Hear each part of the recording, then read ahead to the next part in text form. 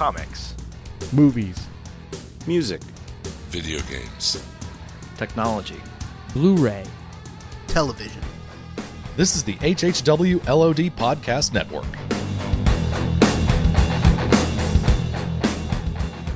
Today's podcast is brought to you by Audible.com. Get a free audiobook download at www.audibletrial.com/outnowpodcast. Over 150,000 titles to choose from for your Android, iPhone, Kindle, or MP3 player. This week on Out Now with Aaron and Abe, we're talking best and worst so far of 2014. How many best? About 5. No, 7. That's a voice. Wait a minute, I forgot my introduction.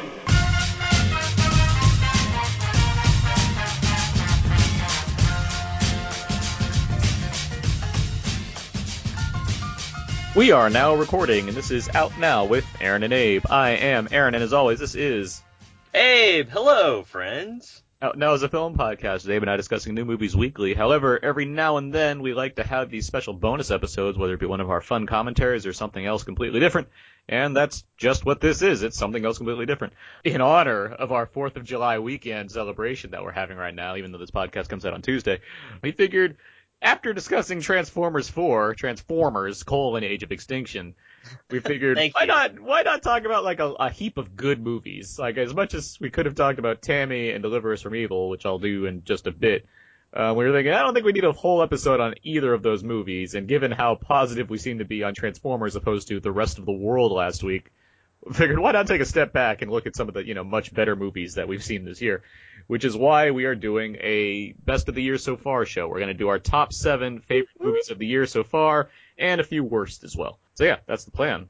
Throwing it back is just Abe and I. This is an old school recording, I guess. Not really old school, but if you listen to episodes 1 through 8, I'm pretty sure you'd just recognize it. It's just Aaron and I. But hey, we have good chemistry and good rapport with each other. Right, Aaron? Huh? What? Huh? I said we have good rapport with each other, right? Rappert? So yeah, we're going to do our best and worst of the year so far. That's the plan. Abe and I doing it up. And before we get to all that, let's get to some announcement stuff here real quick. We have a new commentary up, The Planet of the Apes commentary. It's the original 1968 version starring Charlton Heston. Friends of the show, Brandon Peters and Jim Dietz, and I sat down and watched Planet of the Apes and talked about it at length and plenty of other things as well, just related to that topic, such as Heston's career and sci-fi of the 70s and the franchise and whatnot. And of course, that comes out because we have Dawn of the Planet of the Apes coming out this coming week.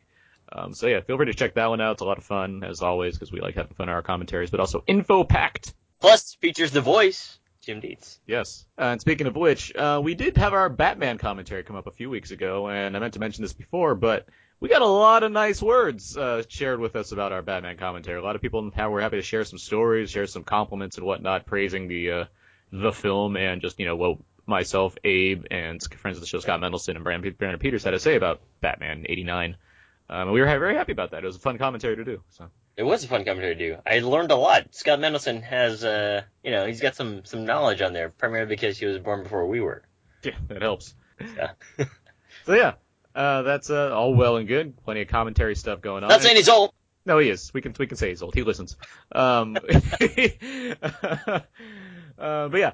The plan is that we will be doing a commentary every month at this point, just because they are fun to do, and people seem to like them a lot. And so yeah, coming up in August, we will have our Teenage Mutant Ninja Turtles commentary. That is the plan. That should be fun. That's going to be a fun one. Yeah.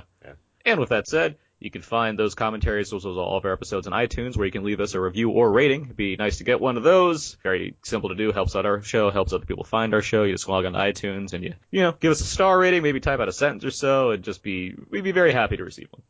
A sentence. Not much, but we'll be happy to get it. We're building a nice steady flow of reviews and ratings on there, so it's nice to reviews there. Yeah. With all that said, let's move on now. Let's get to Out Now Quickies. TM. Generally, we talk about one main movie of the week, but we're not doing that this week. But we do have a segment called Out Now Quickies. TM. Yeah. Jeez, Aaron, yeah. Can't you go any faster? I could.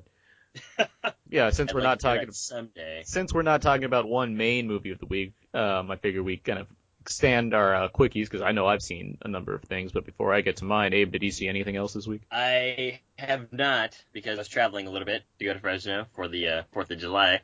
So yeah, It's a good thing I you were was- specific. I think the listeners really wanted to know that you were in Fresno for the 4th of July. That is, I mean, where else would you go, right? I think you and I just talked about this. That should be the motto. That should be on the No. sign for Fresno. Where else would you go but Fresno? Yeah, it's catchy. We'll bring it up to the mayor. On the Yeah, back of that so. sign, it's like a question mark with a guy going, Riverside? But no, I unfortunately was not able to see anything else this weekend. Yet.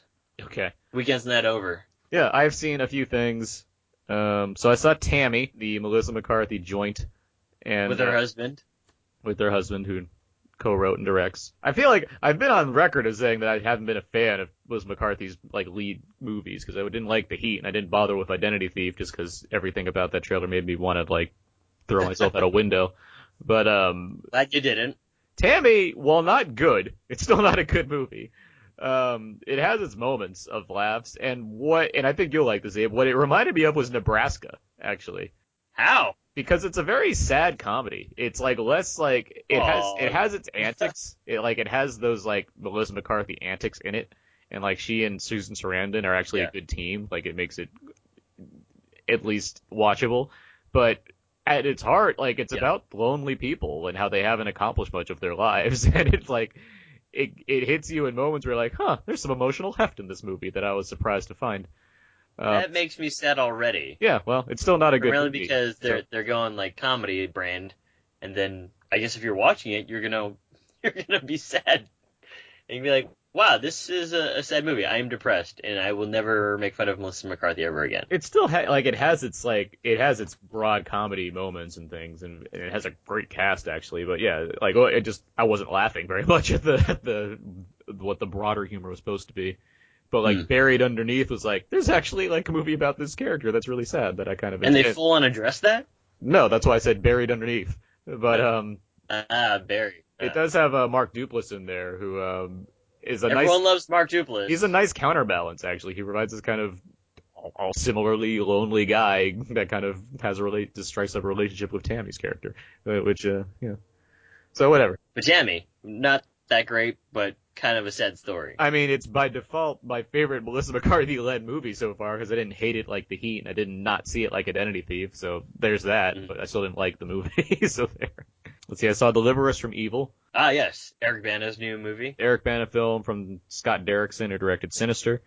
And this one was neat. I like this movie. It's kind of a hybrid between exorcism movies and a procedural thriller, which I enjoyed. It has Eric Bana. It's like the true life story of this guy who encountered kind of paranormal activities and I think it is or Sergeant Ralph Sarchie. Sarchie? Yeah. And Sachi. yeah, he has a New Jersey accent. It's great. And Joel Oh, McHale, Joel McHale's in it as his partner, who like wields knives. Joel McHale's a cop?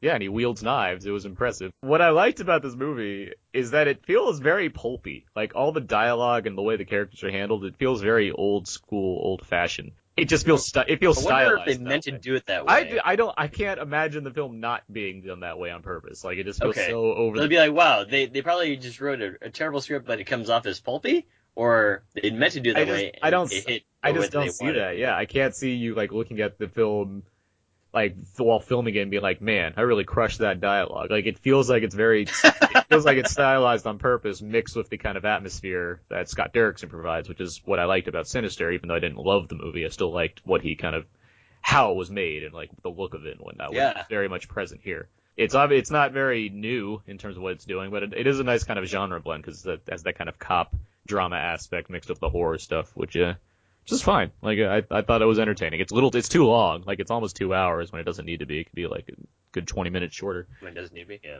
Yeah, but How's our boy Eric Bana? Eric Bana's great. Eric Bana is like one of the actors where I feel like regardless of the movie, he always commits. And I would agree with that. And even with that I'm a said, big fan. it's not like he makes many terrible movies either. Like there's only a handful that I'd say like are not good movies. But regardless, I think Eric Bana, regardless of the film, he's a guy that shows up all the time. Oh yeah, but that's Deliver Us from Evil.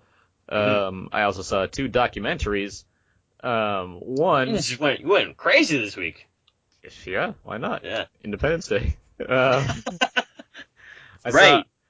I saw Jodorowsky's Dune, which I know a lot of friends of the show have actually seen already and have been very positive on, especially Brandon Peters and Jim Dietz. And I was very happy to also really, really enjoy this movie. This movie is about this European filmmaker, Alejandro Jodorowsky, who has made a lot of cult films from the 70s, and he was supposed to make a film adaptation of Dune, the Frank Herbert novel. That movie never came to be, but the movie, it goes over his just very ambitious ideas, which included having a Pink Floyd soundtrack, having a number of actors, Mick Jagger, David Carradine, and not even an actor, but Dali, Salvador Dali. Salvador. Yeah. I was like, Dolly Parton? And Orson Welles, along with a bunch of artwork by a lot of famed kind of production designers and artists from films like H.R. Geiger, who did the Alien designs and a lot of other things. But it was this like massive idea for a movie that just never came to be, just for a lot of various reasons. But the movie goes over this entire story, which is awesome. Like it has a lot of interviews, and it's just really fascinating. And you see a lot of storyboards that look gorgeous. And it has a great soundtrack that goes with it, just that really kind of gets that mood across. And the main guy, Alejandro Jodorowsky, who was going to direct it, like, he's just fascinating. The way he tells his stories and the enthusiasm he has is just really makes it really fascinating. And plus, always hearing movies about movies generally excites me in any way. So that was just a really good watch for anyone that loves documentaries, especially. It's a good one to check out. And how long is the documentary? Is it as long as Dune? No. Yeah, nothing's as long as Dune. That's like 8 hours. No, it's like 90 minutes. Okay. And speaking, yeah. It's like perfect timing for a documentary. It depends on the documentaries. I mean, you love Hoop Dreams, and that's 3 hours. Hoop Dreams is 3 hours, and I love it. Yes. Speaking of Hoop Dreams and documentaries, we have the movie Life Itself. This was from director Steve James, who directed Hoop Dreams, and is of course about Roger Ebert, about his life. From when he started out as a newspaper writer and into the late stages of career, where he then passed away last year. And this is a very good documentary. It's really good, really touching, made me emotional. It's just very well done all the way around. Has a lot of interviews, has a lot of footage of Ebert in the last stages of his life, which can be hard to watch.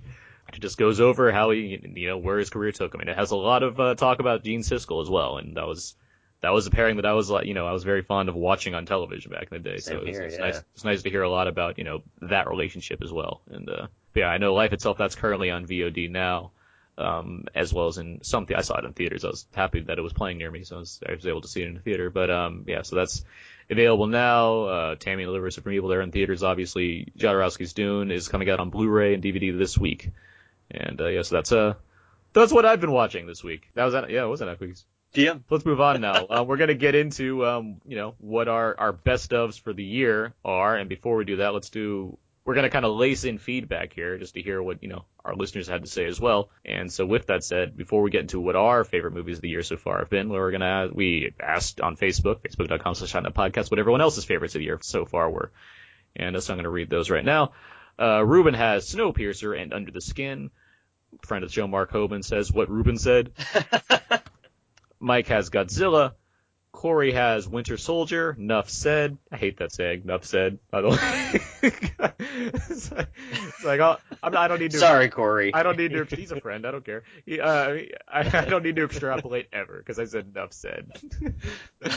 And he didn't write enough. He just wrote Nuff. No. Nuff. Nuff. Apostrophe Nuff. It's almost as bad as this, and then there's like a picture or something. Like, I don't care. Like, explain yourself. This colon and then picture. Yeah, that kind of goes this. Yeah. The one that I hated is Love It. I'm not a big fan. Yeah. So like, hey Aaron, great photo, love it. Or actually, they wouldn't write that. They would just write Love It. It's like, what does that even mean? This has been out now. Makes fun of expressions. Okay, so Marcus has, friend of the show, Marcus Robinson, has Nymphomaniac Volume 1 and 2 and Edge of Tomorrow. Very similar movies. Philip Price, friend of the show, has Enemy. Joe Jans has Captain America 2, The Winter Soldier. Friend of the show, Maxwell Haddad, has Snowpiercer and the Lego Movie, and a few others I've yet to see, I'm sure. Brian White, owner of Wise to the Blue, How to Train Your Dragon 2 and Dawn of the Planet of the Apes. He's seen that, obviously. Seen that already, yeah. Scott Mendelson, friend of the show, of course, has How to Train Your Dragon 2.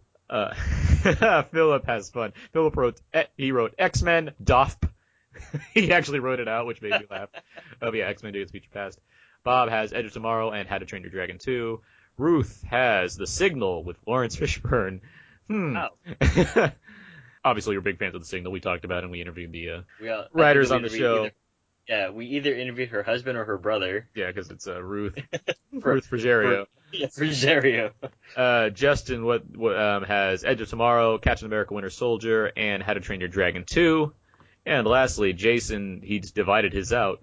He has for comedy 22 Jump Street, for action Non-Stop, for comic book Captain America and X-Men, for animated The Lego Movie, and for sci-fi Edge of Tomorrow. So yeah, that's the... You wrote sci-fi S-I-F-I, which I don't really see that often.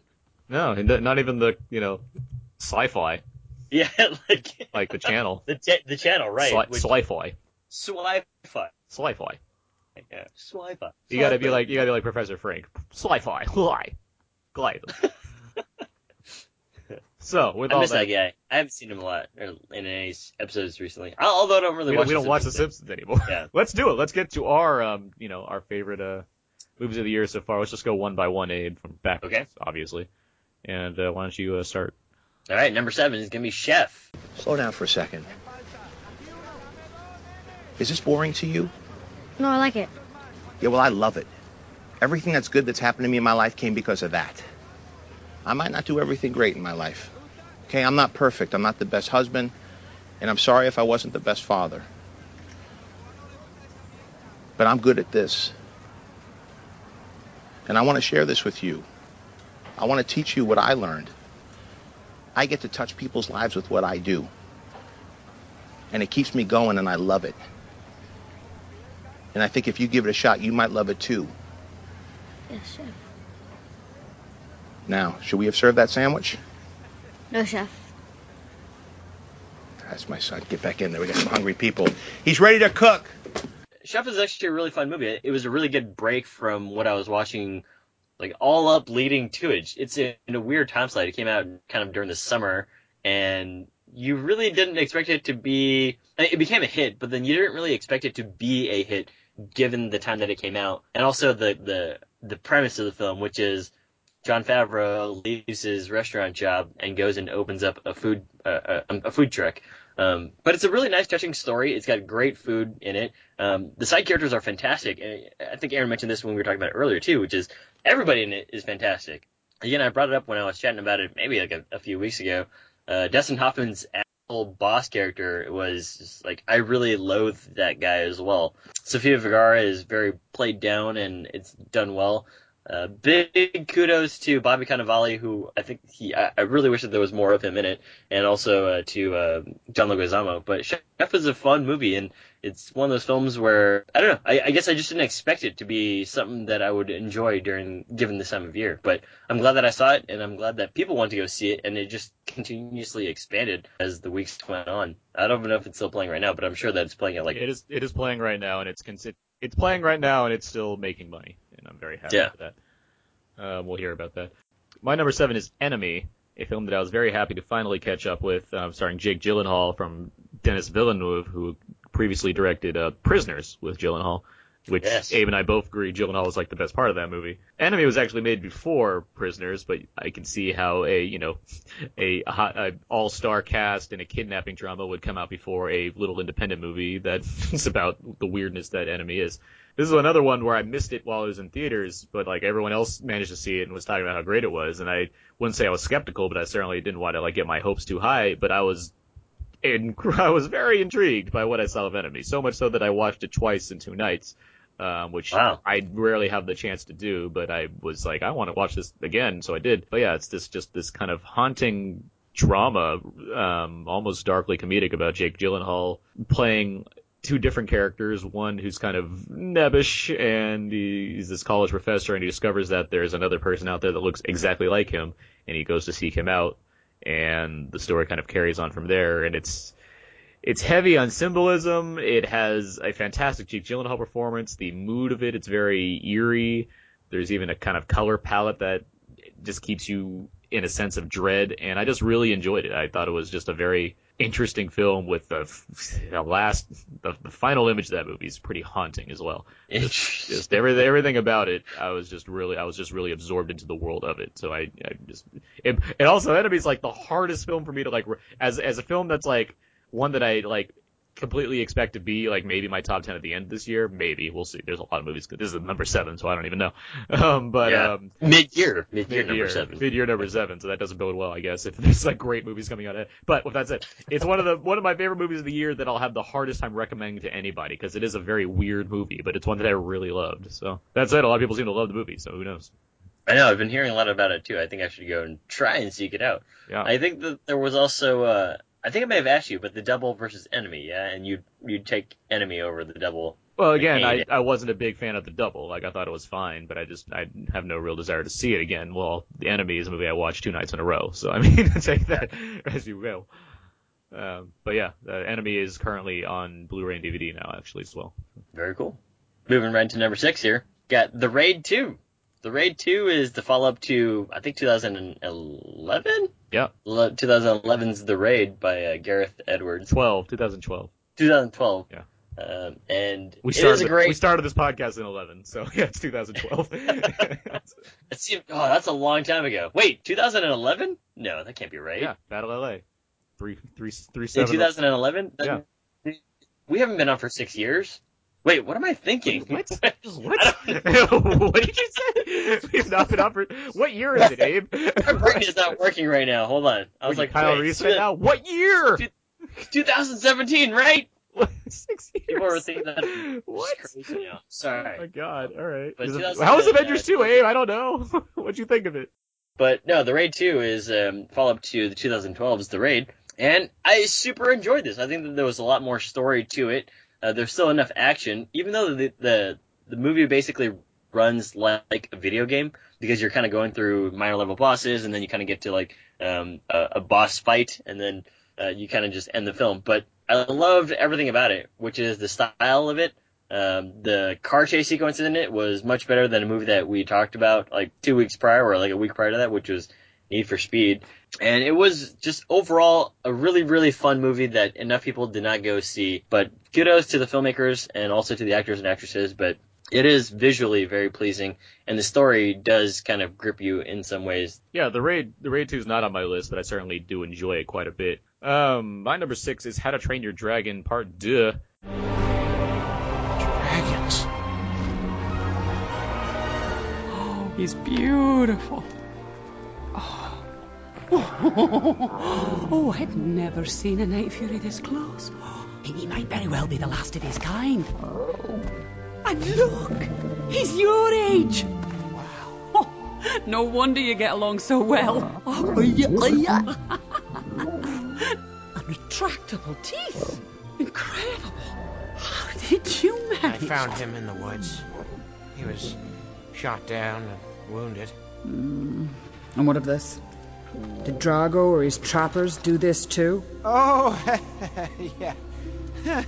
Well, crazy thing is, I'm actually the one who shot him down.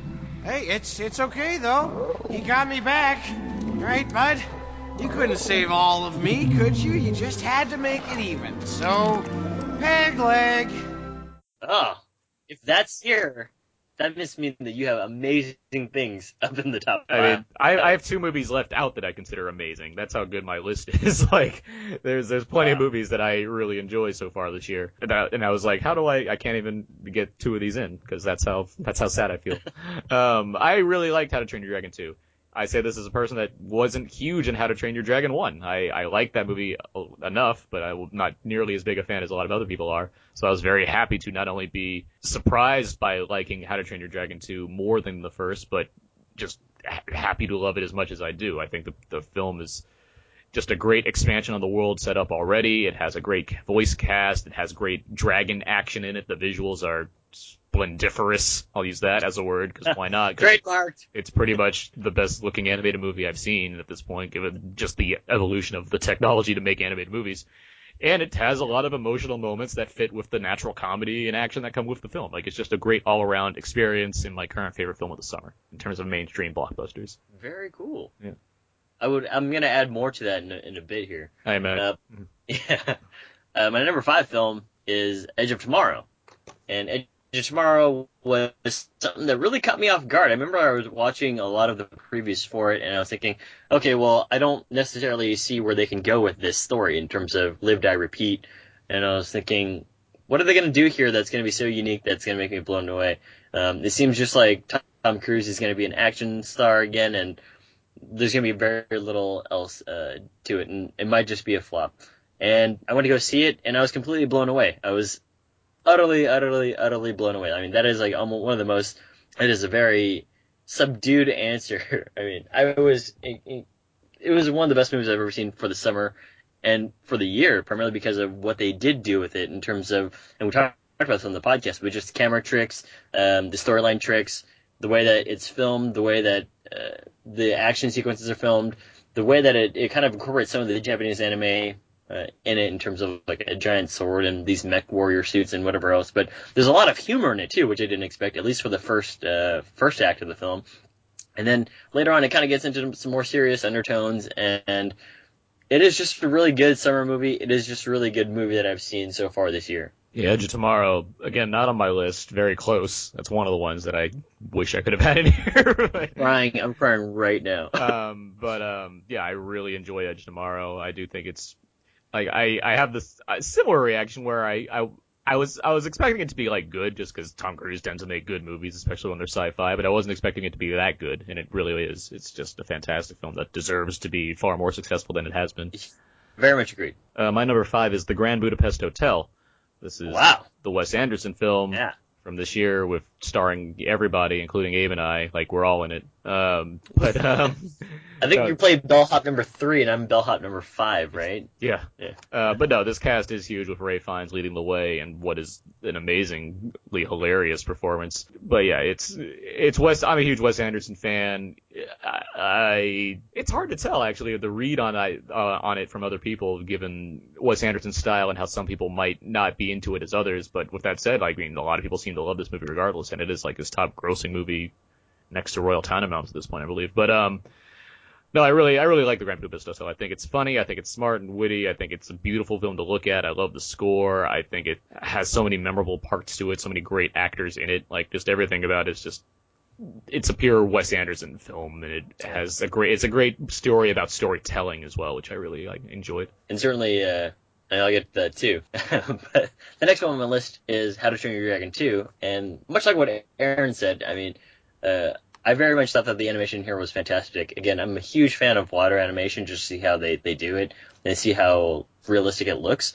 So I was a big fan of just the opening sequence of How to Train Your Dragon 2. Not only that, but the storyline was fantastic. I loved the first one. I thought it was one of the best animated movies I've ever seen, primarily because of the tones that it takes and where it goes in the film. That being said, How to Train Your Dragon 2, again, emotional beats in there. Visually is very stunning. The storyline, you can kind of get away with some of the more cliche things that happen in it, but for the most part, it is a great children's movie. It is a great summer movie. It's just a good movie overall, and I would say that you should go see How to Train Your Dragon 2. Help it get some more money. That and Edge of Tomorrow. My number 4 is Chef. A movie that I found adorable, so much so that I said that out loud to friend of the show Alan Aguilera while we were watching the movie. Chef is just delightfully to watch. It's so fun and accessible. And Abe, you say you didn't expect to see like this during the summer or whatnot, but it feels like a perfect summer movie to me, where it's just about a father and son going on a road trip, making food for people. Like it's that aspect of it. Honestly, yes. It really, so. When you really kind of look at it, it's like, yeah, this actually feels like a good summer movie. Like regardless of the lack of. It's obviously not an action movie, but in terms of what it's trying to get across of just like good times, it does that really well. And I think it plays the comedy's great because you have actors like Jon Favreau, who is a funny person, along with a great director, very good director, with John Leguizamo and Bobby Cannavale and other people. And the cast is fun. It has that kind of, that at that core, it becomes a father-son story, which I really liked. The food shots are amazing. Like it does a lot of things that I really enjoy about kind of smaller movies. And even with its kind of very kind of pat me on the back kind of ending, I was happy to accept that just because the movie earns it, I think. Like, why would I want to leave a movie feeling bad when I can just feel good about the movie? I was feeling good all the way through. Like, I think it's just a lot of fun, and it deserves it. What was one of your favorite food items from the movie? I mean, simple as it is, that grilled cheese looked amazing. Yes! Yes! I was gonna say that too. Yeah. The grilled cheese was the one that he makes for his son, right? Yeah. That thing looks amazing. Yeah. I'm so glad we're on the same page here, buddy. Yeah. The next one that I've got here is Captain America 2, The Winter Soldier. That's my number 3 of the year so far. Drive is a level 6 homing program, so as soon as we boot up, S.H.I.E.L.D. will know exactly where we are. How much time will we have? About 9 minutes from now.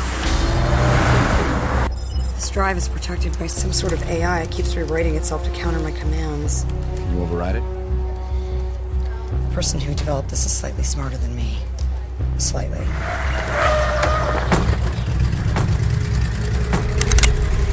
gonna try running a tracer. This is a program that S.H.I.E.L.D. developed to track hostile malware, so if we can't read the file, maybe we can find out where it came from. Can I help you guys with anything? Oh, no, my fiancé was just helping me with some honeymoon destinations. Right. We're getting married. Congratulations. Where are you guys thinking about going? New Jersey. Huh. I have the exact same glasses. Wow, you two are practically twins. Yeah, I wish. Specimen. If you guys need anything, I've been Aaron. Thank you.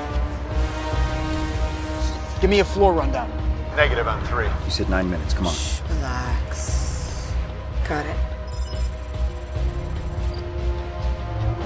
You know it? I used to.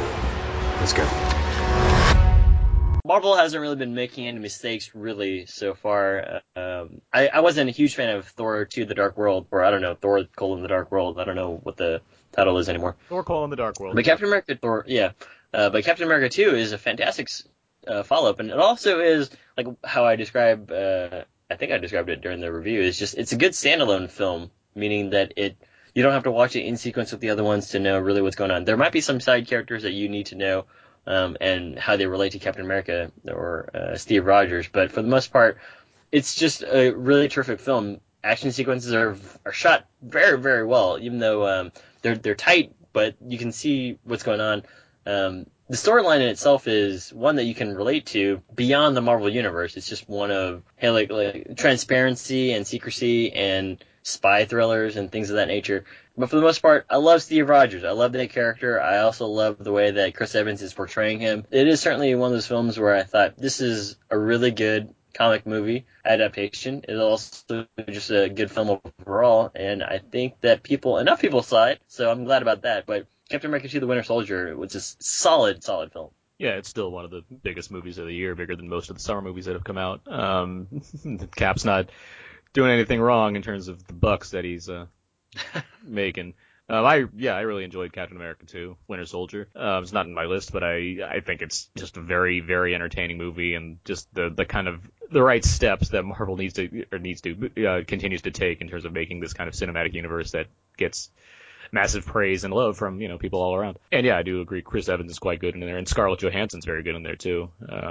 Just a great cast, really. I mean, you got Bobby Redford just walking around doing his thing. Bobby Redford. You call him Bobby? Yeah. You guys are like this. You guys are just like. Yeah, we interlace. You can't see it, but Abe and I, we were sharing the video. Abe and I interlaced all of his fingers, not just like cross two fingers. Like he interlaced every single one of his fingers to emphasize how good they are. So yeah, my number 3 is Only Lovers Left Alive. This is the Jim Jarmusch film starring Tilda Swinton and Loki himself, Tom Hiddleston. I love this movie. I've talked about it enough on Twitter and on Facebook and what have you. I think this movie is just absolutely fantastic in terms of being a vampire story that has very little concern of being about vampires. It's just about two people that are kind of stuck in time. And it's a fantastic love story. It's a fantastic comment on society. It has a fantastic soundtrack. Tilda Swinton and Tom Hiddleston and John Hurt are great in this movie, and so is Mia Wasikowska and Anton Yelchin in some little supporting roles there too. And it's just, it's such a unique kind of piece of filmmaking, which is what Jarmusch generally adds to the cinematic world whenever he releases a movie, because he operates on levels that are just kind of different, which is why he makes indie movies and not big mainstream films. But it just worked for me so much. I was just kind of enraptured in this movie spell, and I really enjoyed being a part of that and seeing it twice so far, and looking forward to repeating viewings in the future as well. So yeah, Only Lovers Left Alive is my number 3. I think that hits Blu-ray in August, if I'm not mistaken. I'll be one of the first to go and see it. I missed it in the theater showings. Question: if Anton Yelchin was really a vampire, would you be surprised? No. Me either. He plays nicely in Vampire Worlds, apparently, between this and Fright Night. So. Fright Night, and also, he's done enough dark movies where I'm just like, yeah, if he was a real vampire, I'd be like, whatever, he's a good actor. Like Odd Thomas, which we both liked quite a bit. You should go see that. Yeah, Odd Thomas, which is streaming now. I'll go see that movie. Number 2 best film so far is the Lego Movie. Dumb Master Builder. No, Master Builder. Oh, so you've never heard of the prophecy? No. Or the special? No, You're a liar. We'll kill you.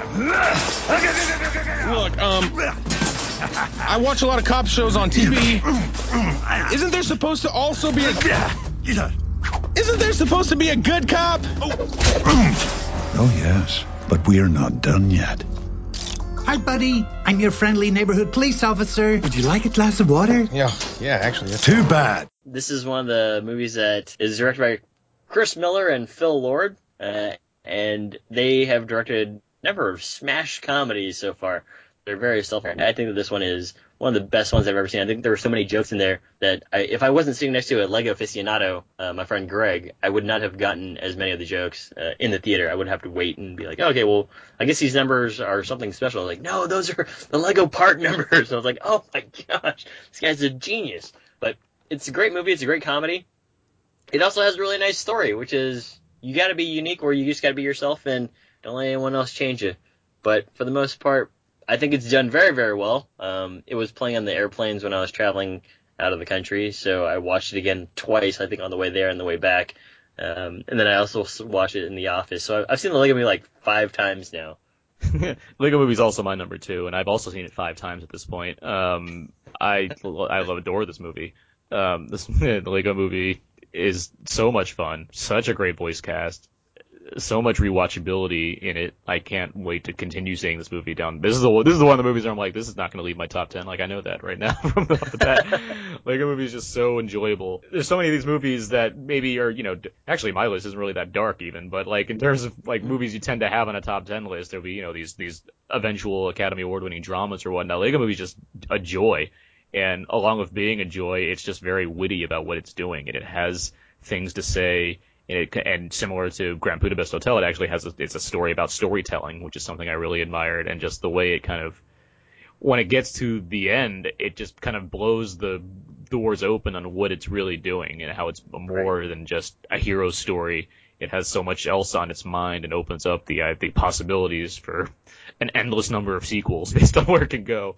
And I'd be happy to see all of them, because if they can be as the same quality as the Lego Movie, I'm willing to give any other movie in this franchise a shot, because it's just joy in my face constantly. And my number 1 movie so far of 2014 is Grand Budapest Hotel. He's a concierge. What are you doing here? I've come to pay my respects to a great woman whom I loved. This man is an intruder in my home. It's not yours yet, Dmitri. Only when probate is granted and the deed of entitlement is given. You're not getting boy with apple, you goddamn little fruit. How's that supposed to make me feel? Call the police. We're pressing charges. This criminal has plagued my family for nearly 20 years. He's a ruthless adventurer and a con artist who preys on mentally feeble, sick old ladies. And he probably fucks them, too. I go to bed with all my friends.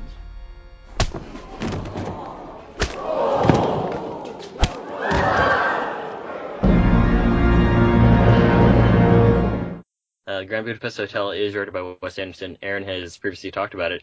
Again, I do enjoy Wes Anderson films, all of them, including the ones that people don't particularly like, which I think is kind of strange, because if you like Wes Anderson films, you should probably like things like Darjeeling Limited and also The Life Aquatic with Steve Zissou. What's funny about Life Aquatic's more it's not like the diversive pick where like people either seem to love it or hate it. They don't seem to be much middle ground. With Darjeeling, I feel like if you watch Darjeeling by itself, you might not enjoy it. But if you watch a bunch of Wes Anderson movies and then watch Darjeeling, you're like, yeah, that fits. I get what he's doing. Like it makes sense. Really good. But in terms of Grand Budapest Hotel, I remember watching it the second time, and I got very emotional at the part where F. Murray Abraham explains something to Jude Law about what happens to M. Gustave later. And I guess it never really hit me the first time that I watched it because I was paying attention to some of the visual aspects, so I had to listen, or I had a better chance of listening the second time to what they were saying. And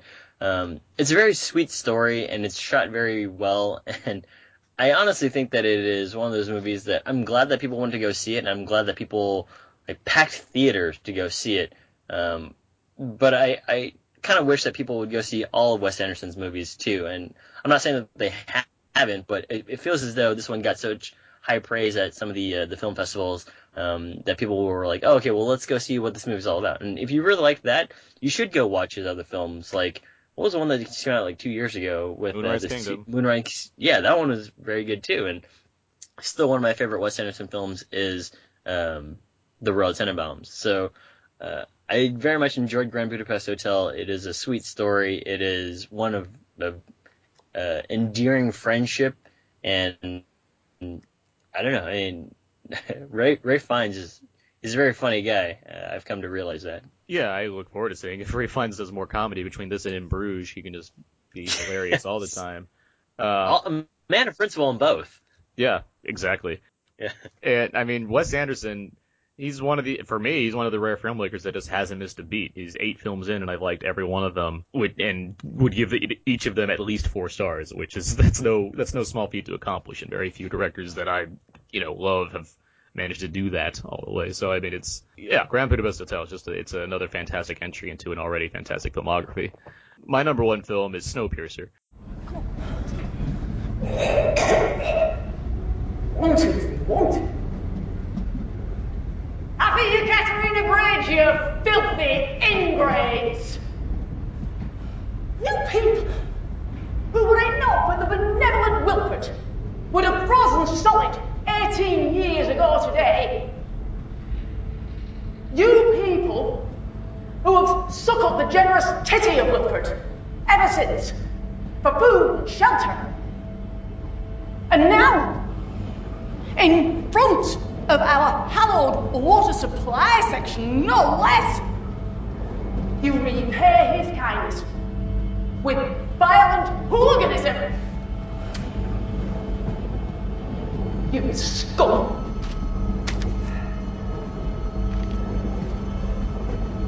Precisely 74% of you shall die.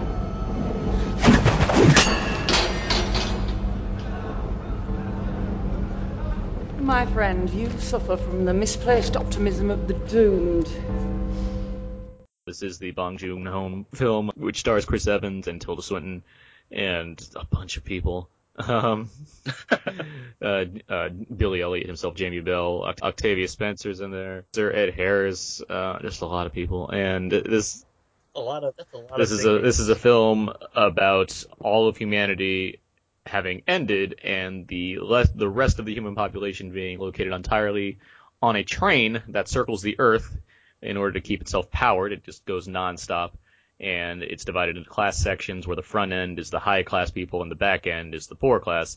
And the back end is not very happy with being the back end, and so they stage a revolution to make it up to the top of the train. And it's this just wonderful action movie mixed with big sci-fi ideas and a bunch of style and some amazing action, some terrific performances. Chris Evans might be giving a career best performance in this movie. He's just that good, and Tilda Swinton is just amazing. She is, and she's in 4 of my. She's in this. She's in Only Lovers. She's in Grand Budapest. If she's in the Lego Movie, I can then say she's in all my favorite movies of the year. Like let's just pretend that. She probably was. Yeah, it's. I really love Snowpiercer, and I feel like we're going to talk about it more in future episodes. I don't want to expand too much more, even though it is my number one movie of the year so far.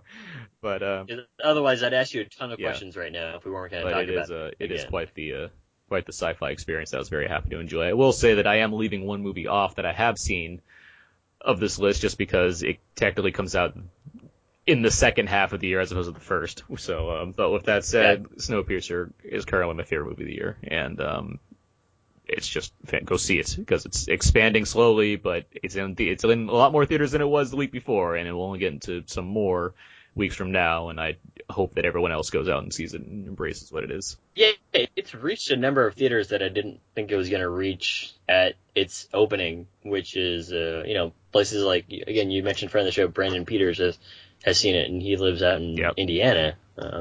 And I think that friend of the show Philip Price has also seen it. He's out in Arkansas. So I'm glad Jim that Pizza, and he loved it. Like it's Mark Hopeman's favorite movie of the year too. Like, well, both of us actually have it, as well as Maxwell, I'm pretty sure as well. So yeah, there's a lot of praise out there for Snowpiercer, and as there should be, because it's just a fantastic, unique sci-fi experience. Oh yeah, I think a friend of the show Jose Cordova also said that get to go he see enjoyed it very, very much. Yeah. So yeah, that's those are our top movies of the year so far. Yeah, and, so far. Let's see, before we get into some of the movies that we weren't as big of a fan of, as well as what other people weren't as big of fans of, let's do our sponsor for the week. Today's podcast is brought to you by Audible.com. This is, of course, the audiobook download site where you can find plenty of books to choose from for your iPhone, Android, Kindle, or any kind of MP3 player. Audibletrial.com/podcast. That's where you can go to download a free audiobook and to get a free 30-day trial to go with it. And I have the book to recommend. All right. It is called Life Itself by Roger Ebert. Who's the best-known film critic of our time. He has been reviewing films for the Chicago Sun-Times since 1967 and was the first film critic ever to win the Pulitzer Prize. He has appeared on television for over 4 decades, including 23 years as the co-host of Siskel and Ebert at the Movies. In 2006, complications from thyroid cancer resulted in the loss of his ability to eat, drink, or speak. But with the loss of his voice, Ebert has only become more of a prolific and influential writer. Unfortunately, he did pass away last year, but his legacy lives on, currently in documentary form or in this memoir by himself, Life Itself, which is available on Audible.com. You can find that book there. You can download for free, or any other book you want. You can check out the service. If you don't like the service, you can get rid of it, but you get to keep the book that you downloaded for free. So, be a winner, read, or listen. Yay! Audibletrial.com/HotNotPodcast. Right. So we move into some of the lesser favorable films of 2014 so far. Let's go ahead and read some of the listener responses here. We asked, what's everyone's least favorite film of the year? Joseph writes, The Legend of Hercules. And that one I don't remember. I think, Aaron, you saw that one. Nope, did not. Did not make my way to seeing Kellen Lutz's lead performance in Legend of Hercules, but his interpretation of Hercules. Yeah. But I'm sure I'll not see it anytime soon either. So or ever, yeah. Friend of the show, Marcus Robinson writes The Other Woman. Ooh. Aurea Patricia Acosta Olea writes Frozen. I was forced to see it 5 times. So she wrote Forxed. But I'm sure that it's forced. Yes, and I should mention that Aurea is from Colombia. She's one of our Colombian listeners. Next, we have Bob, who wrote Devil's Due. Oh, Matt Saracen. Yeah, with Matt Saracen, Seven himself from Friday Night Lights. Yeah, that movie's not good. That's not a good movie. And lastly, Jason has The Lone Ranger. Oh, wait, I mean A Million Ways to Die in the West. Ha! Jason, you guy, you. It's funny how neither of us mentioned X-Men Days of Future Past, by the way, in our top 10 list. Yes, well, I think that you and I are probably the only 2 people in the country that were like, it was okay. It was okay. Well, I think Scott's the only person that was like mixed to negative on it, actually. So. Oh, he was mixed negative on it. Okay. Yeah, because I mean, again, it was okay. It's fine. I like Godzilla more. Moving on. I don't know about that, but okay. Yeah, I do. Yeah, those are everyone else's least favorites of the year so far. I should mention Joseph Braverman. He writes for AwardCircuit.com along with Mark Johnson and other people over that site. And I should say, I keep trying to get him on the show, and eventually I will get him here. Joseph! The word's out.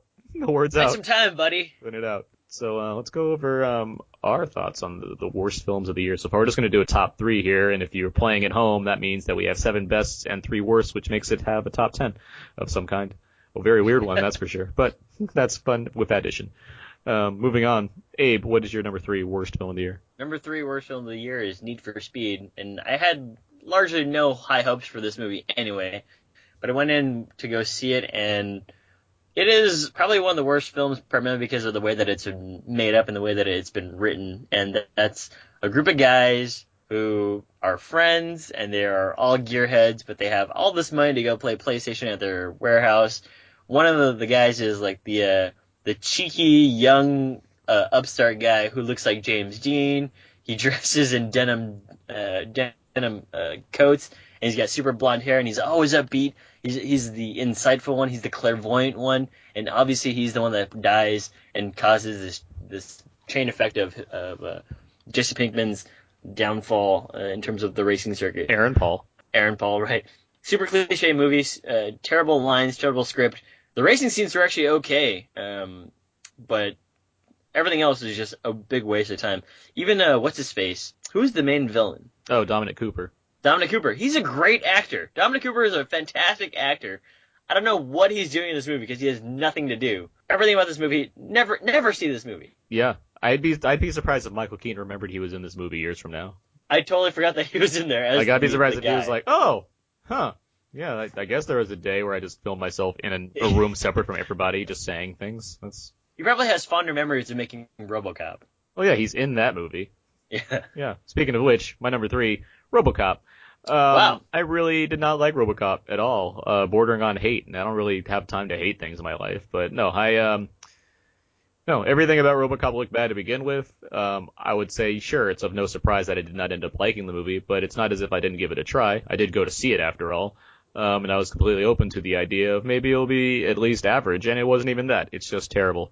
It's just poorly designed, poorly developed. Everything that makes the original work is just kind of non-absent. It's non-absent. It's kind of absent here. Joel Kinnaman is just a very bland lead as RoboCop. Gary Oldman tries. Michael Keaton tries. Jay Baruchel's around for some reason. But head of marketing. But the action is just really bland. It's great that, yeah, we have like a budget now so we can make it look shiny and new, but it also looks plastic and fake, and so I just didn't care about anything about this movie. I like Sam Jackson, I guess. He was having like some fun, but yeah, the movie has just nothing to say, and the way it kind of reverses what makes RoboCop the original work could have been an interesting idea, but the movie doesn't really explore that, and as such, it just falls flat in its face, which is what robots would probably do if they were left up to their own devices. So there you go. Moving on. Agreed with you that it has really nothing to say, and it kind of tried at some point, but it failed. Next one I have is Labor Day. I forgot about Labor Day. Yeah, this is like a late January release, and Labor Day. I almost is want to revise my list because I forgot about Labor Day. One of the things about Labor Day is that it kind of has an interesting premise, right? You know, like a convict has escaped and he's on the run, and he meets up with this single woman who has been left by her husband because she cannot have children or more than one child, and he stays with them through the Labor Day weekend in order to escape. Along the way, you know, feelings change and whatever else. But this movie is one of those movies where I kept on thinking to myself, how is this happening? Like, how is this movie happening in the course of 3 days? Because they do a lot of things that don't really make any sense, like, you know, cleaning the gutters, washing the lawn, and they also have this intense peach sequence, which is almost gross when you think about it, deeper than surface level. The acting in it is, I guess Kate Winslet is okay. What's his face? Josh Brolin, he's okay too. But they're good actors. Like, yeah, like they're not bad. It's just the movie. They're not bad. The movie around. But the movie itself is just so weird because it's contained within this small town, but it's impossible for it to be contained within the small town.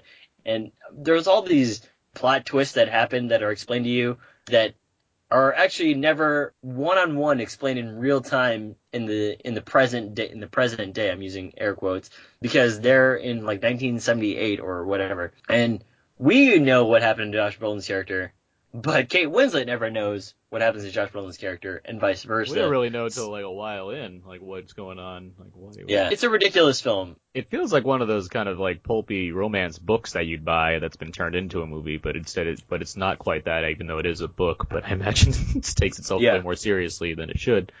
And yeah, it's strange that this is a Jason Reitman movie, a director I otherwise really like. Yeah, I know. He did Up in the Air. Yeah. and Juno, and Thank You for Smoking, and Young Adult. I like all of those movies. Well, I like all of those. Speaking of good actors and bad movies, this is a movie that no one's even gonna know because it was so low key, but I'm gonna rub it in anyway. It's called The Face of Love. This movie had Annette Bening and Ed Harris. It came out early this year, and it's terrible. It's a terrible movie. It's terrible enough where I'm like, I need to put this on a list because I don't. I mean, like, Annette Bening and Ed Harris makes it sound and Robin, pretty okay. And Robin Williams is in there too. He plays the next door neighbor, and like, that's a good cast. But this movie's awful. This movie's terrible. It's like about Annette, and I talked about this before on the podcast, but I'll recap. Annette Bening plays a widow. She had a husband played by Ed Harris, who unfortunately passed away, and a year later or so, she comes across a man who looks exactly like Ed Harris because he's played by Ed Harris, and she seeks out this doppelganger and pursues a relationship with him because of obviously the reminding of her own former husband. And yeah, that's a wacky idea, and I've already put up a movie in my top 10 that had a similar wacky idea called Enemy with Jake Gyllenhaal about, doppelgangers.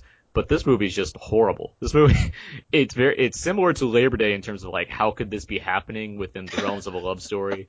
It's over dramatic to the nth degree. It has a preposterous third act, which was what really pushed me over the edge. Before I was just like, yeah, it's fine. But then it was just like, no, this is terrible.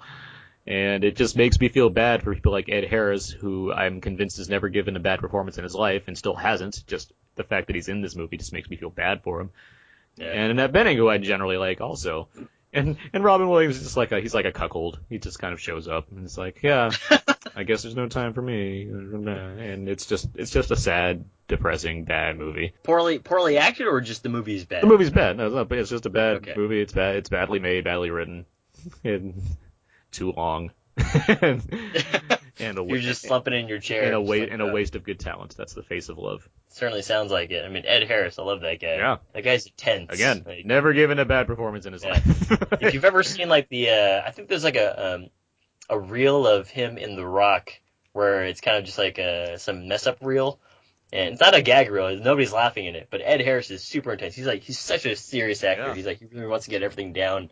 And he's just cursing at himself. He's like, F, like, I gotta get this right. Come on, Ed. He's that way in the commentary, too. Oh, really? Something about The Rock, a movie I love anyway. That's still Michael Bay's best movie, easily. I mean, yeah. The Rock is so good that it makes Ed Harris, like, they have to give him a redemption arc because he's just too good in the movie to have him killed off as an insane villain. Like, it's like, we need to make him good at the end because Ed Harris is too awesome. Like, that's how good Ed Harris is in The Rock. He is really good at it. My number one terrible film of the year so far is Transcendence. Ooh. And this is a movie that looked okay, actually. The more that I was watching the trailer, I was like, okay, yeah, I kind of like where this is going. I'm not really sure of the whatchamacallit, the take that it's going to go with regard to the moral of the story. Is Johnny Depp evil? Is he pure evil? Is he corrupt? Because he really needs to access the internet for some reason.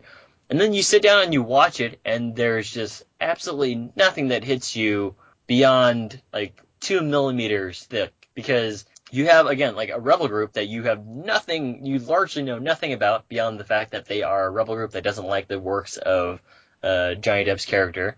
And then they kill innocent people for no reason other than to say, this is artificial intelligence gone too far, so we need to kill all these graduate students, and we also need to kill off this professor that is just running the lab. Surprisingly, he doesn't eat the cake. And a lame school, no less, too. That's the worst part. At where? At a lame school, too. I know. I can't believe those guys over at Stanford are such dicks. No, it was Berkeley, Abe. I was mistaken. And then Johnny Depp becomes this machine, and his wife is the woman from... Rebecca Hall. Rebecca Hall, yeah. I was the lady. We don't need to go over this plot. It's terrible. It doesn't matter. Yeah. But, he does these things for her, and she does these things for him, and later, 3 years later, like, it just gets really crazy.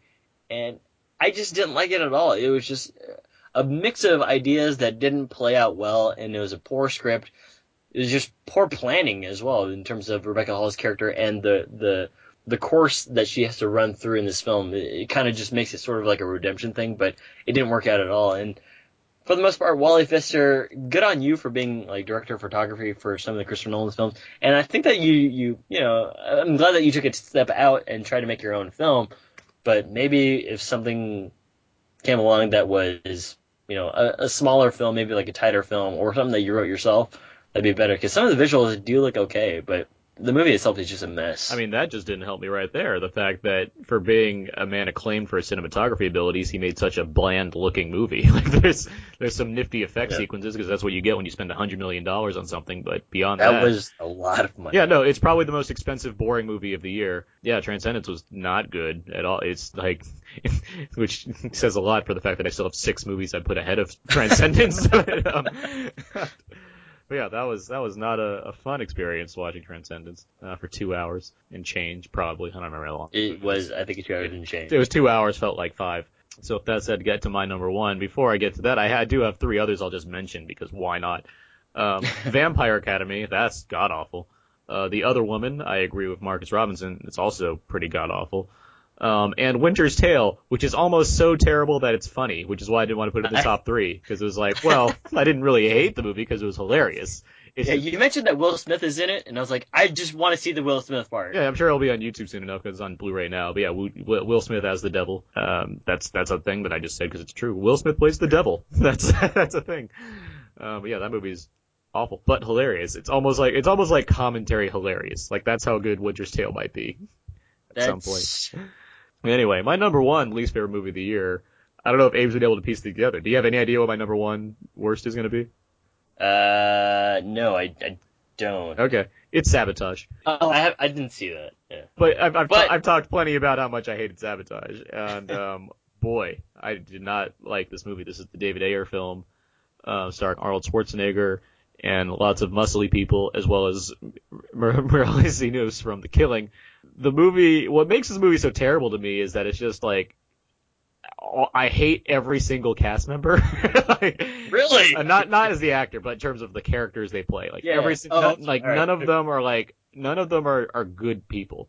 The exception comes from the kind of 2 outside agents played by, you got these 2 outside agents played by Olivia Williams and Harold Perrineau. And they're the one kind of redemption we get, but even then, the movie's just, there's not, like, the action's like just broad and bland, and Schwarzenegger's like, it has this whole crew of people that are all like improvising scenes and they're like saying lines, and are they really? You can tell that that's like kind of the rapport they're going for, where they're trying to like just trade one-liners back and forth, and then Schwarzenegger walks in and he's not that guy. So like him like trying to do freestyle improv is just terrible. It doesn't sound natural for being the guy that's supposed to be the leader of their team. Him trying to like say lines that are like, look how funny I can be also. Like, it's just, he needs them thrown at him. He needs to be like Jackie Chan. He needs to have those lines written out ahead of time, because he cannot just improv. It's like when Rainier Wolfcastle makes like a funny, ridiculous line. It's right? just like that. It is exactly like that. This is almost as good as a McBain movie. And what the terrible thing about it is that the last like 5 minutes of the movie are great. They're like fantastic, and it's like, why? That is upsetting. It's like, why was this not the rest of the movie? Because that's the movie I would have liked to see. But instead they have this weird slasher film mixed with the DEA. That's terrible. Slasher film. It's a slasher film whodunit within the realms of a kind of procedural thriller, and it's terrible. And it makes me feel just bad for everyone. Like, when you have Sam Worthington as the actor that's trying to give the emotional performance the most, you're in a bad spot, because that's not what I need. Why Sam Worthington? Sam Worthington fitted with all kinds of. Everyone has crazy facial hair. He's got braided goatee, and like Joe Manganiello has like cornrows, and Terrence Howard, he has like a do-rag, and it's like, when am I getting paid for this, man? And it's just sad. It's just. I just remember the line from the trailer. It's like, why is the cartel trying to kill your guy? And I'm like, oh, well, I don't even want to watch this. It's just a really, really bad movie. I'm glad that nobody went to go see it then. So it was like a January release, right? No, it came out in April. What? Oh my gosh, I'm tripping today. I thought it was 2017, and now I think that Sabotage. Yeah, I don't know what's going on with you. I don't know. I woke up in a weird state. I woke up at like 5 a.m. to go take a shower for no real reason. That is weird. Yeah, you're weird, man. Yeah.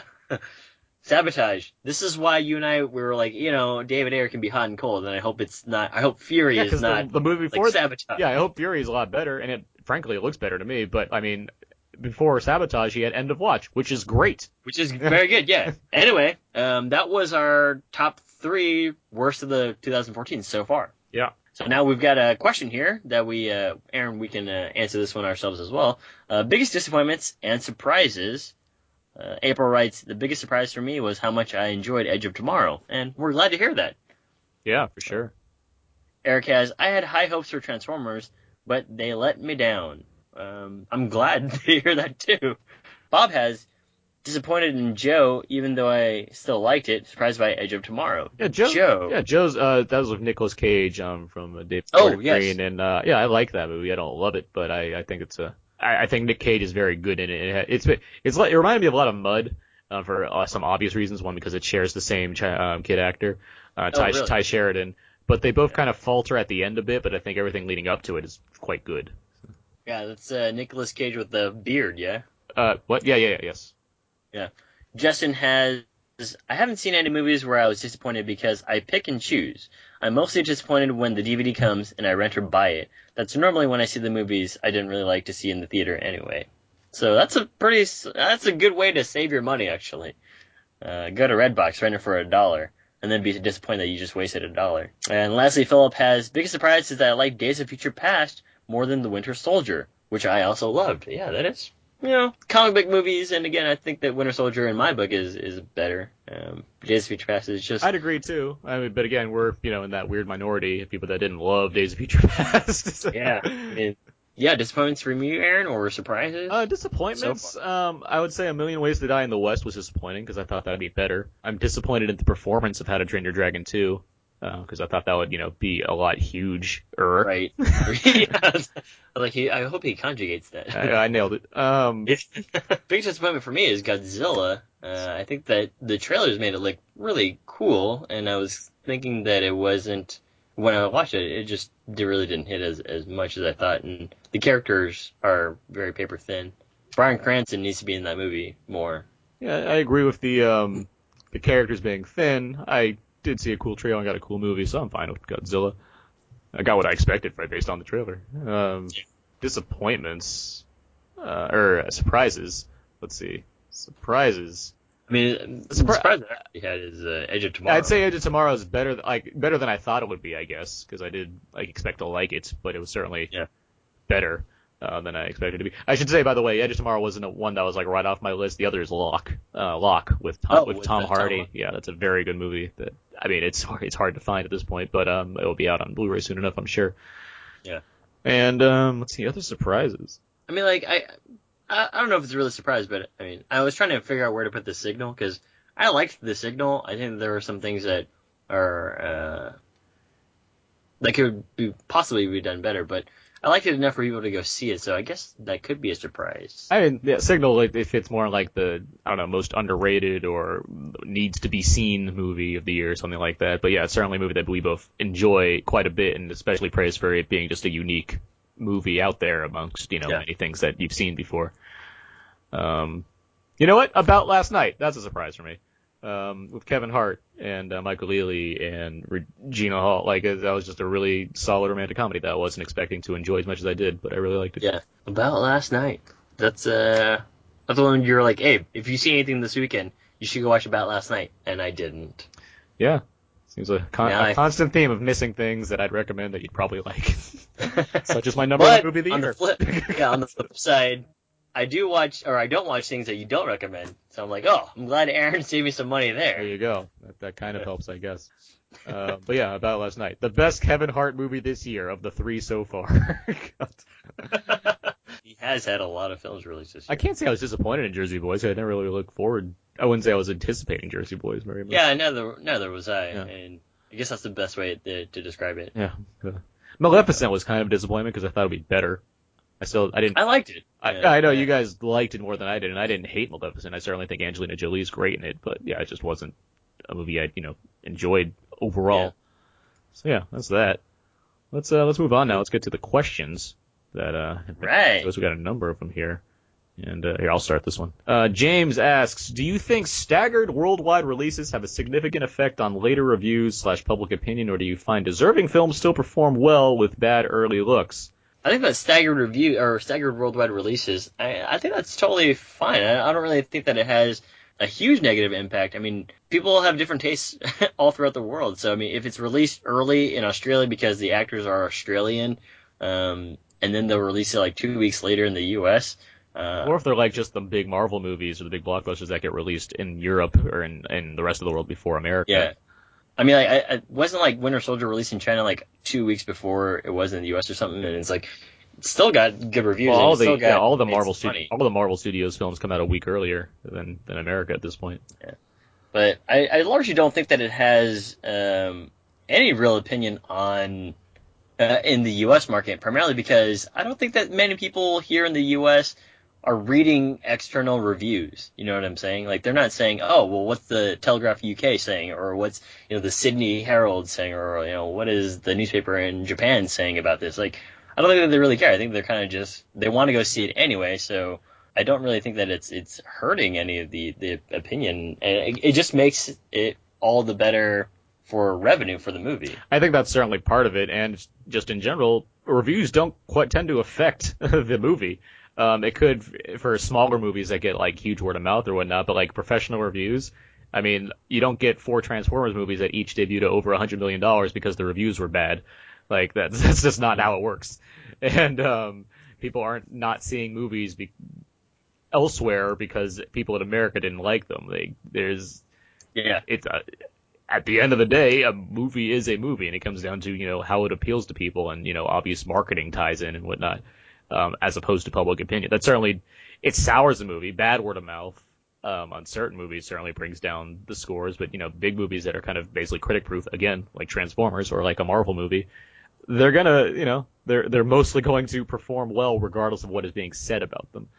Yeah, but I mean, I still don't think that an international review that is negative is going to hurt audiences here in the U.S. That too, yes. I agree that I don't think external reviews from outside, outside our nation is affecting how people in America, people here are, viewing what the film's going to be and saying, I don't want to see that because of this, that kind of. Yeah, and again, it's not to be nationalistic at all. It's not to say like, oh, American reviews are the best reviews.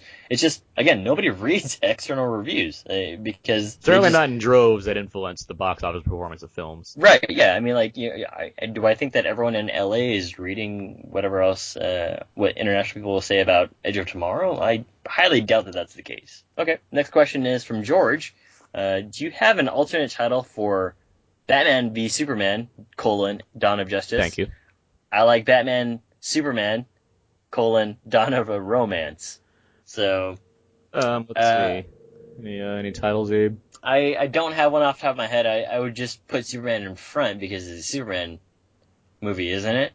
Well, we don't know, Abe. We haven't seen it. Oh, I'd call it I don't know. I can't think of anything clever. No, yeah, Batman versus Superman versus Wonder Woman versus the Adventure Squad versus the Super Twins versus the Aquaman versus.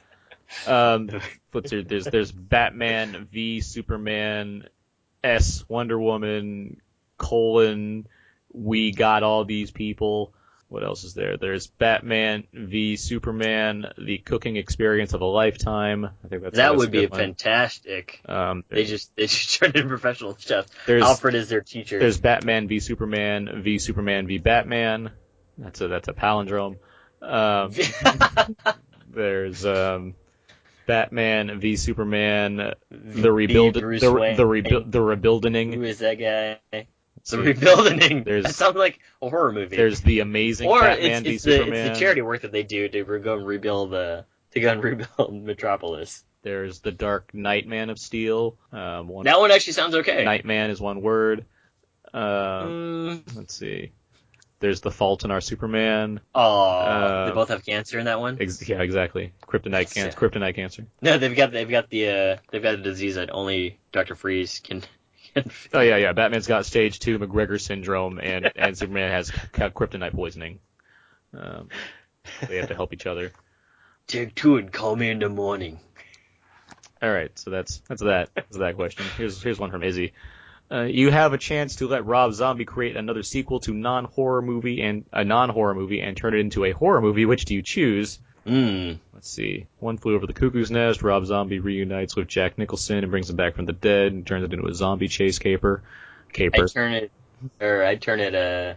The Goonies into a horror movie, where like instead of like the family being crazy and nice at the end, that guy's just like a sadistic ogre killer. What guy? I forget what his name is. What family are you referring to? The evil family in The Goonies. But they weren't nice in the end. They're just always evil.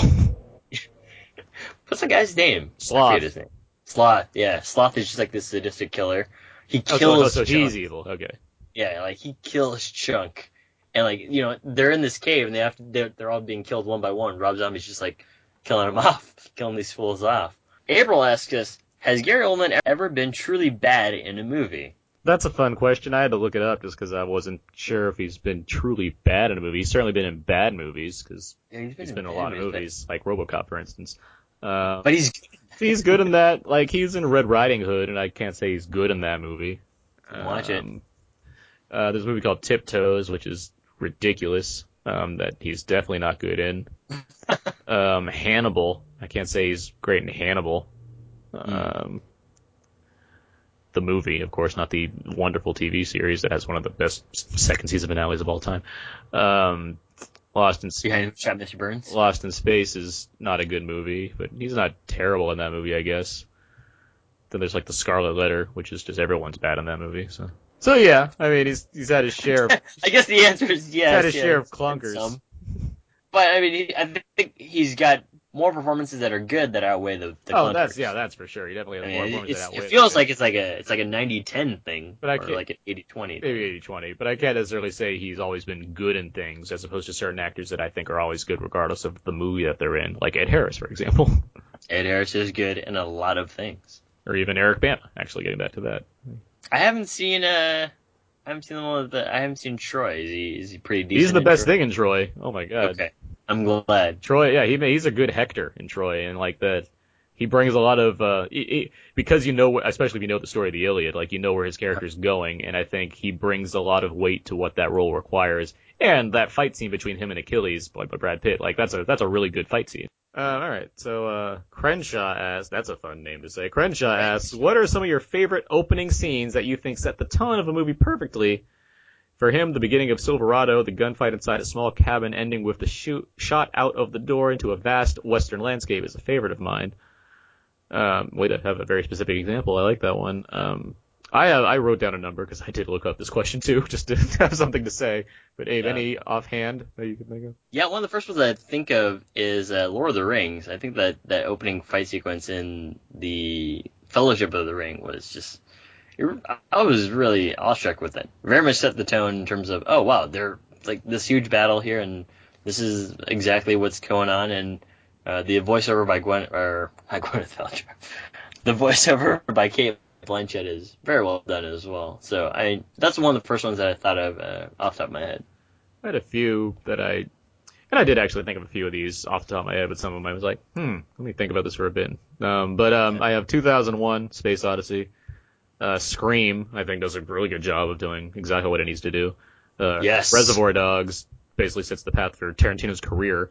The Social Network has a wonderful opening scene. Children of Men sets the tone for that movie very well. Trainspotting does so as well. Goldfinger and Jaws. They just... Those are all terrific films. I know. They obviously they're terrific movies, but I think they... Yeah. I mean, it's not like The Fellowship isn't underpraised. I mean, that's no. Yeah, but I'm saying like all those movies are like solid movies. They're great. Yeah, they're great movies, obviously. But I mean, yeah, I think they do all have opening scenes that really just nail the tone of the movie that they're going for. Even like The Matrix, I think, has a great kind of opening scene that establishes what kind of movie we're in. Is that the chase sequence between Trinity and Space? But even her just like in the room waiting for cops to come in, and she does some fight stuff. Like it's. Yeah. In the the atmosphere that's set with the kind of the noir aesthetic, like it just works. And there's plenty of, I mean, obviously there's plenty of movies that establish their tone really well. I'm just thinking of some, Very much agreed. Yeah, I'd have to research some more. That's a great question though. That goes well with our favorite trailers question of movies. I was just thinking that. Questions that this could be like one of those recurring questions that we ask from time to time. You really should make that list. We just bring it up every time. The trailers one, Aaron and I love watching trailers, so it's whenever anyone has a good trailer they've seen, past or present, or future, I suppose. Just let us know, and I'd love to check it out. I love the way that some of the trailers are cut. And with that, that brings us to the end of the feedback stuff. A lot of good questions there, a lot of good responses as well from our listeners, so thank you very much for that. That's Out Now Podcast at Facebook.com/Out Now Podcast, so we can find all the questions we asked during the week. And let's do a little Out Now Presents What's Out Now. All right. This is where we talk about some new movies that are coming out on Blu-ray and DVD this week, as well as streaming. And we got a few here. First up is The Raid 2, Barandal. Go check it out, yay. Yeah, that's hitting shelves this week, as well as the movie I mentioned, Jodorowsky's Dune, which is the documentary I was talking about earlier in the show. And along with that film, we have a couple films from that director, Alessandro Jodorowsky, called El Topo and Holy Mountain. These are kind of cult films from the 70s that he's responsible for making, and they certainly have. I've seen El Topo, and the thing about the Dune, about his version of Dune that could have existed, the idea is that it probably could have been one of the greatest sci-fi movies ever made. It just didn't happen. And you can tell that from his work on these early movies, where his style is such a unique experience to witness, and giving him like a huge budget and like all the things he wanted for his Dune movie would have been something pretty incredible. But with that said, you can check out some of his movies now because they're coming out on Blu-ray for the first time. Also coming out, Bad Words, Jason Bateman's film. It's okay. Some weird stuff in it, but yeah, it's fun. It's got some clever beats. I enjoyed it for the most part. Nymphomaniac, Volume 1 and 2 from Lars von Trier, Marcus Robinson's current pick for the best film of the year. Certainly long, Volume 1 and 2. But how long are each? Like 3 hours each? No, they're 2 hours each. I mean, I enjoyed it for what it was. I can't say I loved it in the same way I love Melancholia, but it's certainly one of von Trier's funniest movies. That's for sure.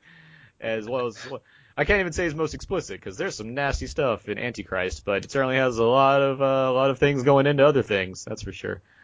Can't wait to check it out with my kids. Yeah, that's what Scott Mendelsohn said. I think he's saying that right now. After I said Nymphomaniac Volume 1 and 2, he's like, I can't wait to check that out with my kids.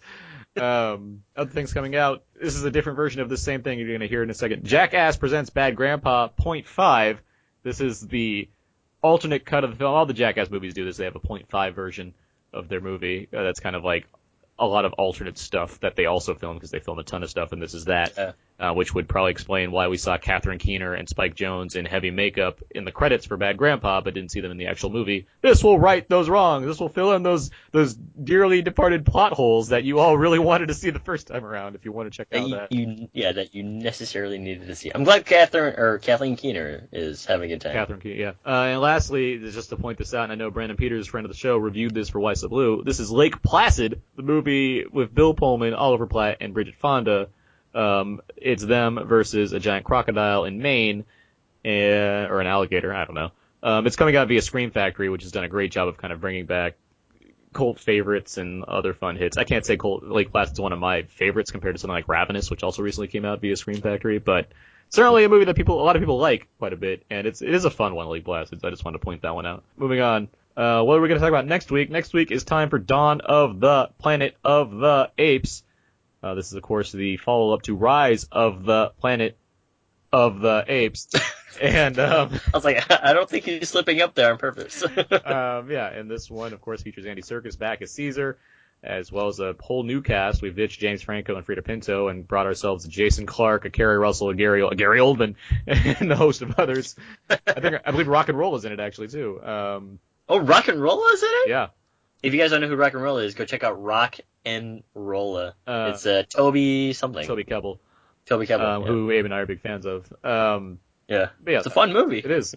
So that movie, Dawn of the Planet of the Apes, hits next week, and I'm basically at a point of it's either going to be very good or great. So I'm very excited for Dawn of the Planet of the Apes. Okay. So Get my hopes up here. So yeah, that's what's happening. That's what we'll talk about next week. And so with all that said, that's gonna do it for this week's episode about Now with Aaron and Abe. You can find more of my work at thecodeofzeke.com. That's my blog where you can find all my written movie reviews, as well as at whysoblue.com where you can find all my Blu-ray reviews, and you can follow me on Twitter at AaronsPS4. Abe?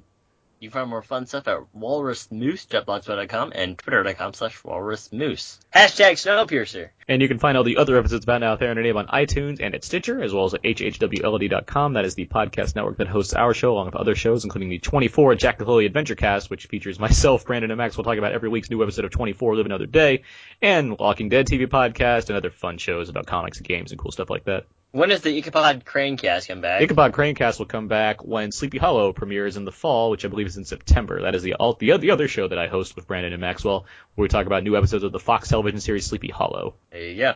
You can also find our episodes over at outnow.podomatic.com, as well as our SoundCloud page, soundcloud.com/outnowpodcast. And, of course, you can email us at outnowpodcast@gmail.com. Let us know your favorite movies of the year so far, and maybe some of your worst movies of the year so far. You can also interact with us over at Facebook.com/outnowpodcast, or you can tweet at us at twitter.com/outnow_podcast. And you can, of course, follow us on Tumblr, outnowpodcast.tumblr.com, and you can feel free to leave us a voicemail, 972-798-3830. You can call in, let us know, your thoughts in audio form, and be like, hey, cool, we'll play that on the show perhaps. Yeah, we'll probably put it on the show. I gotta mention one more thing that I almost forgot about completely until just now, and I'll be mentioning it in the weeks to come as well. Comic-Con is coming up in a few weeks' time, San Diego Comic-Con. I will be there.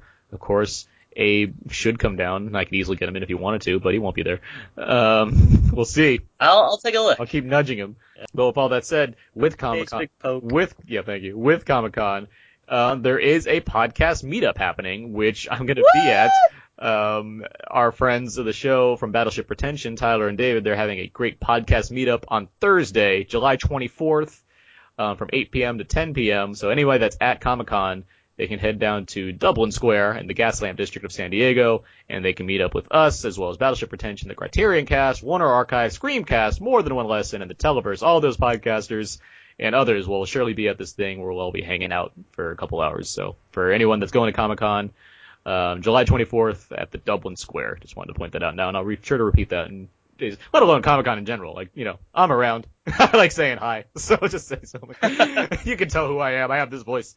Friend of the show, Alan will be there too, yeah? Friend of the show, Alan Aguilera will be there as well, yes. Along with a lot of other people that have actually been on the show occasionally too. So, yeah, we'll see. With all that said, I think that's going to do it this week until next week when we talk about Dawn of the Planet of the Apes. And, so with that being said, that's going to do it for this week. So until next time, so long. And goodbye.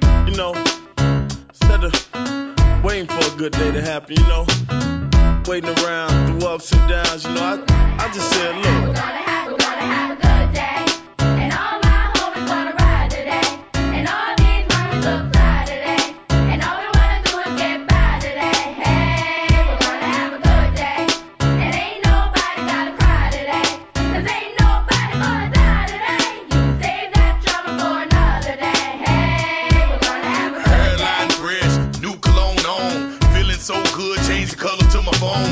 Orange Kool-Aid go good with Patron. No, hell no. It's still my ringtone, free car wash, had to clean up the Dodge. Oh my God, I watched I was with my buddy Scooter, friend of the show Scooter. And, hey Scooter. He was, we were watching a bunch of stuff for Independence Day after we saw fireworks, and we watched the episode, the 4th of July Simpsons episode where the Simpsons take, Flanders Beach House. Summer 4 feet 2 inches, I believe is the episode name. But, and Lisa, pretends to be cool. Yes, I remember this one. Christina Ricci's on that one. And they bring Milhouse. They bring Milhouse, and Homer has the part where he buys illegal fireworks, which is an amazing scene. But that whole episode is just fun. That's and that's the kind of thing where I looked at the DVDs and I looked at that Simpson DVD, and every episode on that disc is this is a classic. Every single one of them. Yeah, you would watch. Yeah. That's all 7. I remember that one. It's all 7 I remember seasons. what Milhouse writes in Lisa's book is see you in the car, and sometimes I write that for people that I know on birthday cards as well, just because it's it's an inside joke for me, but also it's just because I'm probably going to see them later at dinner or something too. See you in the car, Milhouse, and he's just waving geekily. There's a 2-part joke that I really enjoy. We're going to keep talking about the Simpsons episode. There's a 2-part joke that I really enjoy where Lisa's with her cool friends. And the one guy's we don't celebrate Independence Day because my mom's French, so we celebrate Bastille Day. And so that's part 1. The second part is amazing where they're we could have a beach party, Lisa says. And she's I know where we can, have a bonfire or something. And the one guy's I know where we can get a whole bunch of baguettes. And that made me laugh way too much. That's my new favorite joke from that episode. It was just so carefully set up. Get a whole bunch of baguettes. I forget what happens to Bart in that episode. Bart gets super jealous because Lisa has all the cool friends and he doesn't. So he gets the yearbook that Lisa has. Oh, right, yes. Yeah. It's all of her nerdiness in there. Yeah, it's got all the nerd photos and stuff, It's a huge prick to Lisa. She gets all sad. It's a good episode. At least episodes. Season 7's a good season. Well, I mean, it's season 7. That season, everything between seasons 1 and I would want to say 12. Well, yeah, 12. I mean, it's still funny. Like 9 to me, 9 and even 10 are like the golden years for me of like Simpsons. Yeah. 8's my favorite. Season 7, yeah. The one that I remember from season 7 is where Homer meets his mom, and I was like, oh, this is a really sad episode. That's in there, yeah. Yeah. So, we love The Simpsons, by the way. I don't know if you guys know. Season 8's my favorite season by far. It's so Season 8, yeah. But that's my favorite episode, so that helps. But which one? You Only Move Twice with Hank Scorpio. Is that the one where what? With Hank Scorpio. Homer, I like you. And on the way out, can you kill as many people as you can? If you feel like killing a guy, go. Mine is. Anyway, we'll see how much of that Simpsons conversation gets still left in this podcast. Yeah. But, moving on.